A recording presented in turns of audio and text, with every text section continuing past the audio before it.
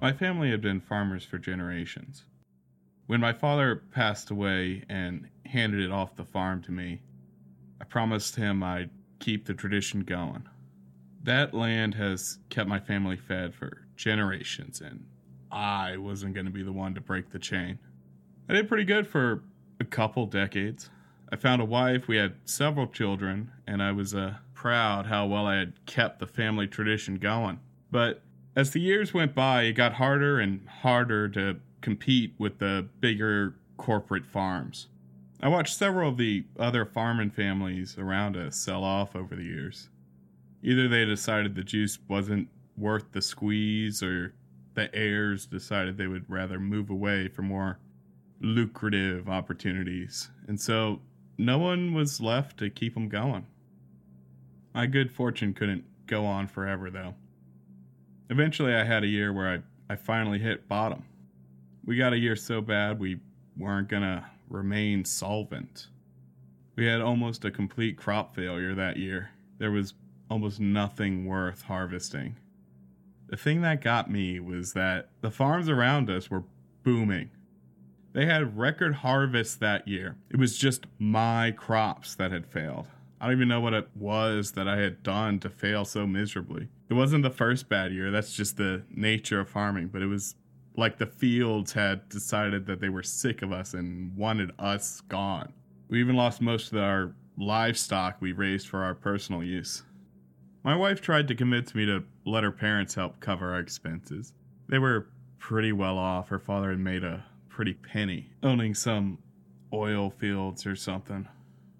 They were more than willing to help us out, but I politely refused.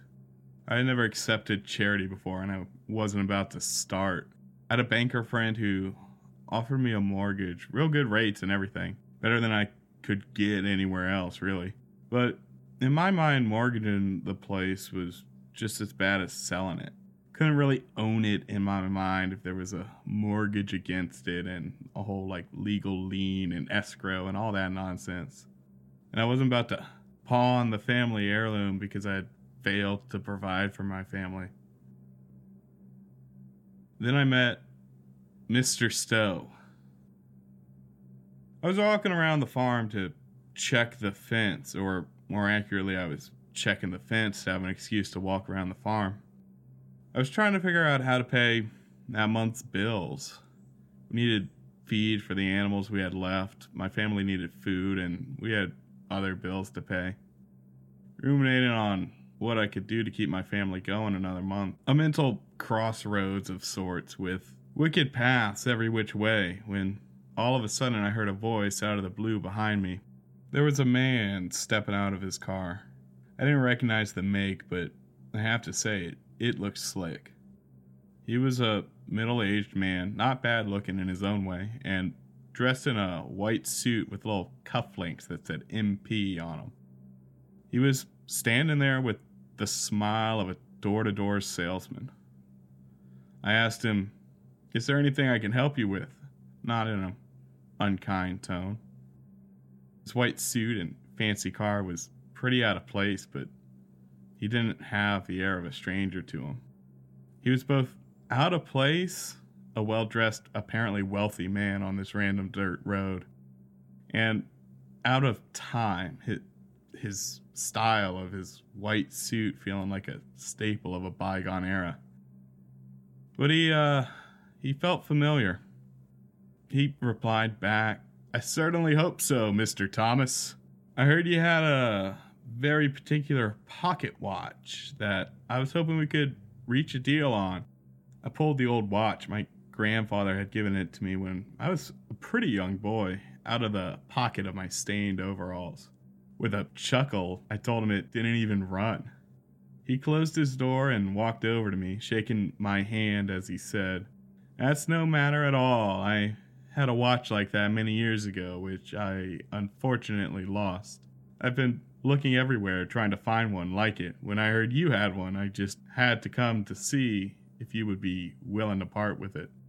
I apologized that he had come such a long way and gone through the trouble, and that whoever it was that had told him about me must have left out that it wasn't something I was considering selling. This wasn't actually strictly speaking the truth. The previous week I had actually already taken it to a jeweler to try to sell it. The jeweler didn't even offer me enough to keep the family going a week, let alone a month, and I still had almost sold it before I snapped back to my senses. With a slight frown, this gentleman said, "Well, I've come all this way. Would you at least hear my offer?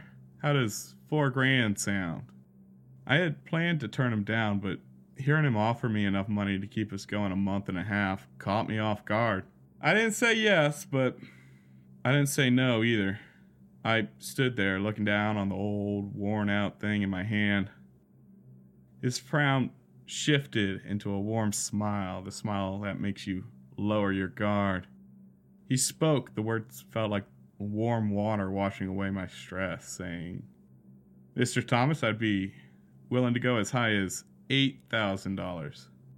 I tried to fight that temptation. I really did, but this seemed like a good deal. Too good to pass up. $8,000 would give me the time I needed to figure things out.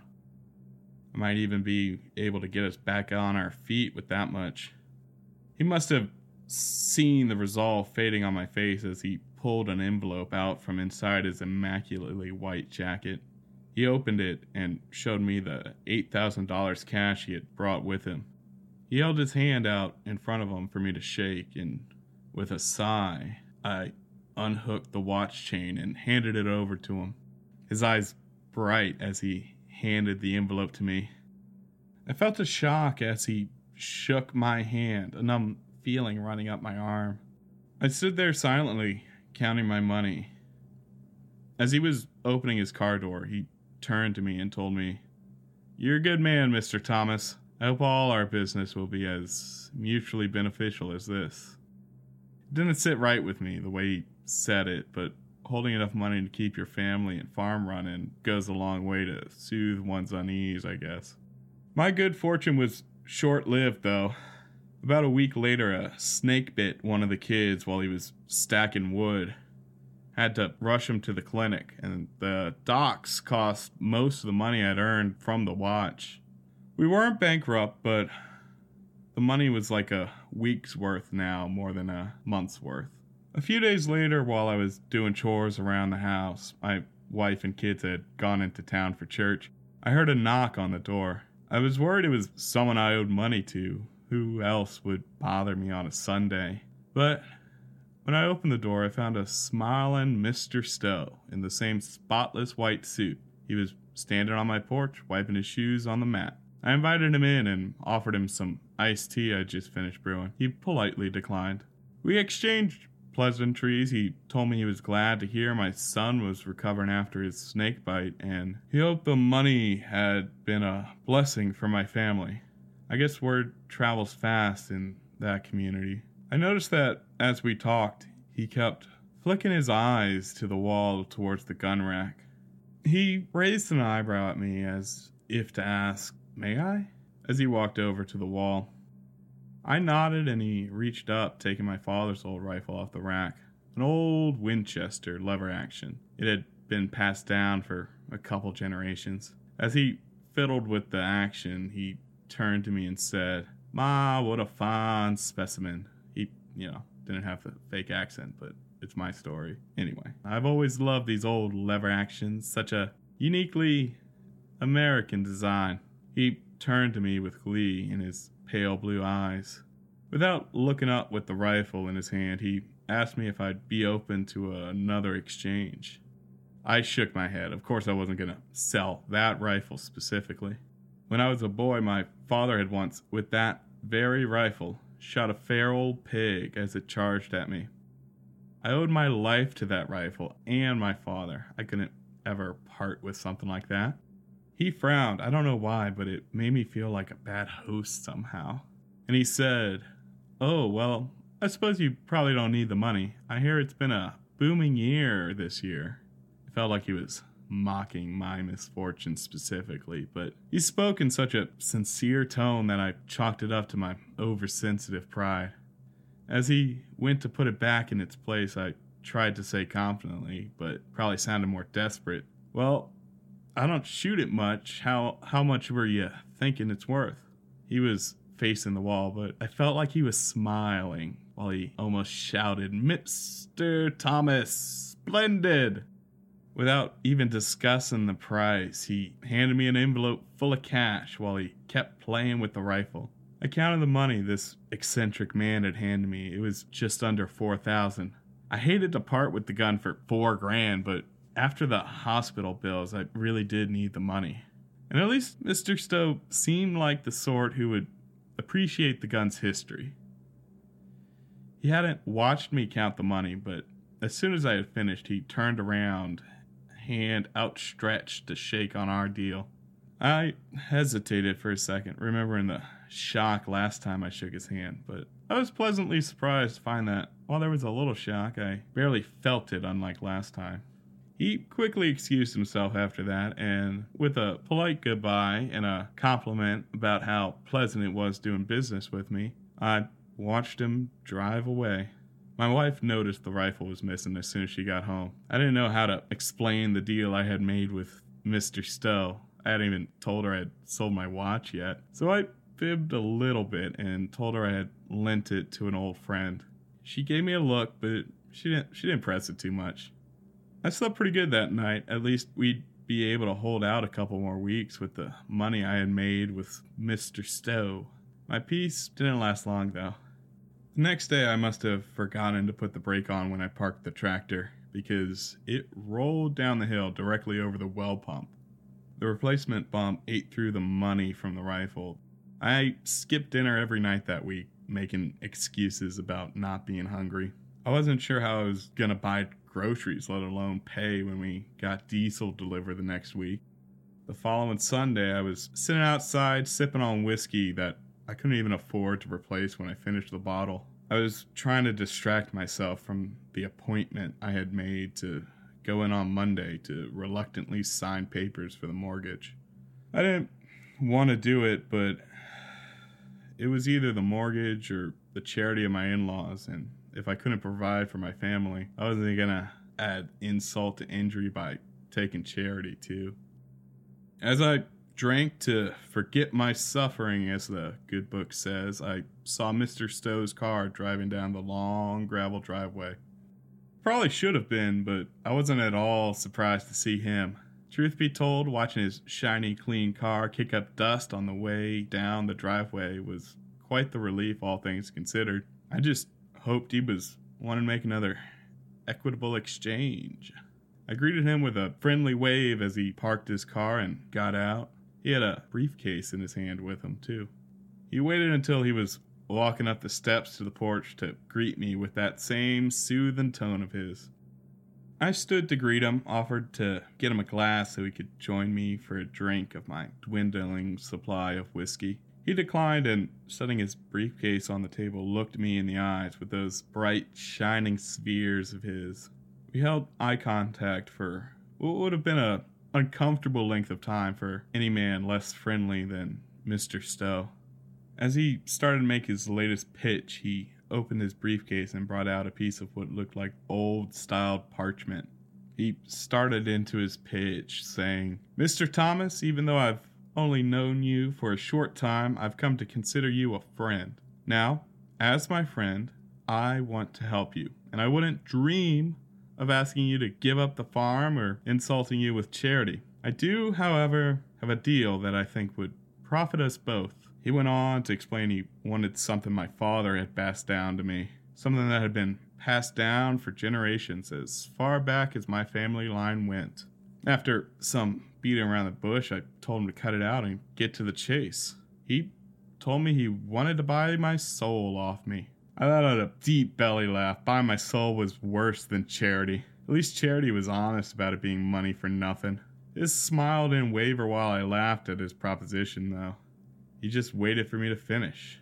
When I had finally finished and gotten my mirth out of my system, he spoke up again. Said, "I know it sounds a bit silly, Mr. Thomas, but I promise you, to me, this is as good a deal as any of our others." He turned the briefcase around, showing me the rest of the contents. Stacks and stacks of $100 bills. I wasn't laughing at that point. I asked him how much was there. He grinned and said about 1.2 million. I looked down at the contract, and sure enough, it was just a simple sentence, more or less, saying in exchange for the money, I would renounce any and all claim to my soul and forfeit it to him. I didn't want any charity, but Mr. Stowe's sincerity was undeniable. He really did think of this the same as any of our other deals, and while I was fond of him, I didn't consider him a friend, and taking advantage of a man who seemed to have more money than he knew what to do with it, it didn't bother my conscience that much. I asked him for a pen, and without hesitation he pulled a small metal knife, more of a letter opener than anything else, and said, if you would humor me, I think it'd be fitting to use a little blood for the ink. Guess I should have expected a crazy man who wanted to buy my soul to pull something like this. But for that money, I figured I could humor him. I asked him to hold on as I went into the house to grab a lighter. I told him I wanted to make sure it was sterile beforehand, and he politely nodded and said, of course. While I was digging through the junk drawer for the lighter, I heard Mr. Stowe talking to someone. I rushed out, worried it was the family, or really anyone who would distract Mr. Stowe from our arrangement. As I rushed back on the porch, I saw a young man standing there next to Mr. Stowe, who now had a sour look on his face. I asked the young man if he needed anything, and he shook his head. He said, I don't need anything from you, Tom. I'm here because you need something. I didn't like how uncomfortable Mr. Stowe looked. I was worried he'd change his mind if I didn't get rid of this young man fast. Politely told the man, I'm all right, I don't need anything, and if you wouldn't mind, we were kind of in the middle of something. He looked down at the paper and then over at Mr. Stowe. The young man spoke. His voice didn't have the same overwhelming friendliness as Mr. Stowe, but it was clean, you know. He said, going by Mr. Stowe these days, your name too long or too well known for you? Don't you think Tom should know why his tractor brake didn't hold, or who bit his son? Or heck, maybe you should tell him why his farm had such bad luck this year when everyone else was doing great. His face wasn't friendly like Mr. Stowe's, but this young man had a look as stern as my grandfather's that time he had caught me cursing in front of my grandmother. Mr. Stowe ignored him, setting the knife down on the table, said, Mr. Thomas, we don't really need to bother with the paperwork. Let's just shake on it. For the first time, Mr. Stowe's eyes didn't look friendly. They looked hungry. The young man stepped in between me and my financial salvation, and with a stern face, he looked me in the eyes and said, I have a better deal for you, Tom. Don't take his money. It wouldn't do you any good anyway. The way he said it, it felt like every lecture my father had given me all wrapped into one. His tone made me feel like I was a little kid who was being fussed at for running into the street without looking both ways. I just froze. I wanted to tell him to mind his business, but I couldn't even manage to get out a whisper. His tone felt like the weight and authority of every person I had ever obeyed in my life all rolled into one. After a moment, Mr. Stowe grabbed the young man from behind and threw him to the ground with more strength and violence than he looked like he was capable of. Without saying a word, he extended his hand for me to shake. Gone was the friendliness in his eyes, and instead of a smile, he just licked his lips. He barked at me, saying, Thomas, this is the deal of your life. Don't be a fool. I stepped back in what I guess was fear. I felt my empty pocket where I had kept my watch, and then I looked over to the woodpile. I looked through the screen door to where the rifle had been, and then to the tractor. I don't know where this young man had come from, but I don't know how he would have known about the watch or the rifle I had sold. I hadn't told anyone about those deals I had made. He seemed so sure, too, that I shouldn't accept this one. Mr. Stowe glared at me, stepping closer, his outstretched hand inches from mine. Without looking at me, the young man called my name and he pointed to the end of the driveway where my wife and kids were pulling in. I hadn't expected them home so soon. I wonder how long the three of us had spent talking on that front porch. Mr. Stowe looked panicked as he said, Thomas, it's now or never. Come shake my hand and you and your family will be set. Don't you want to support your family, Tom? My arm went limp, my hand dropping to my side. I couldn't do it. What would my wife say?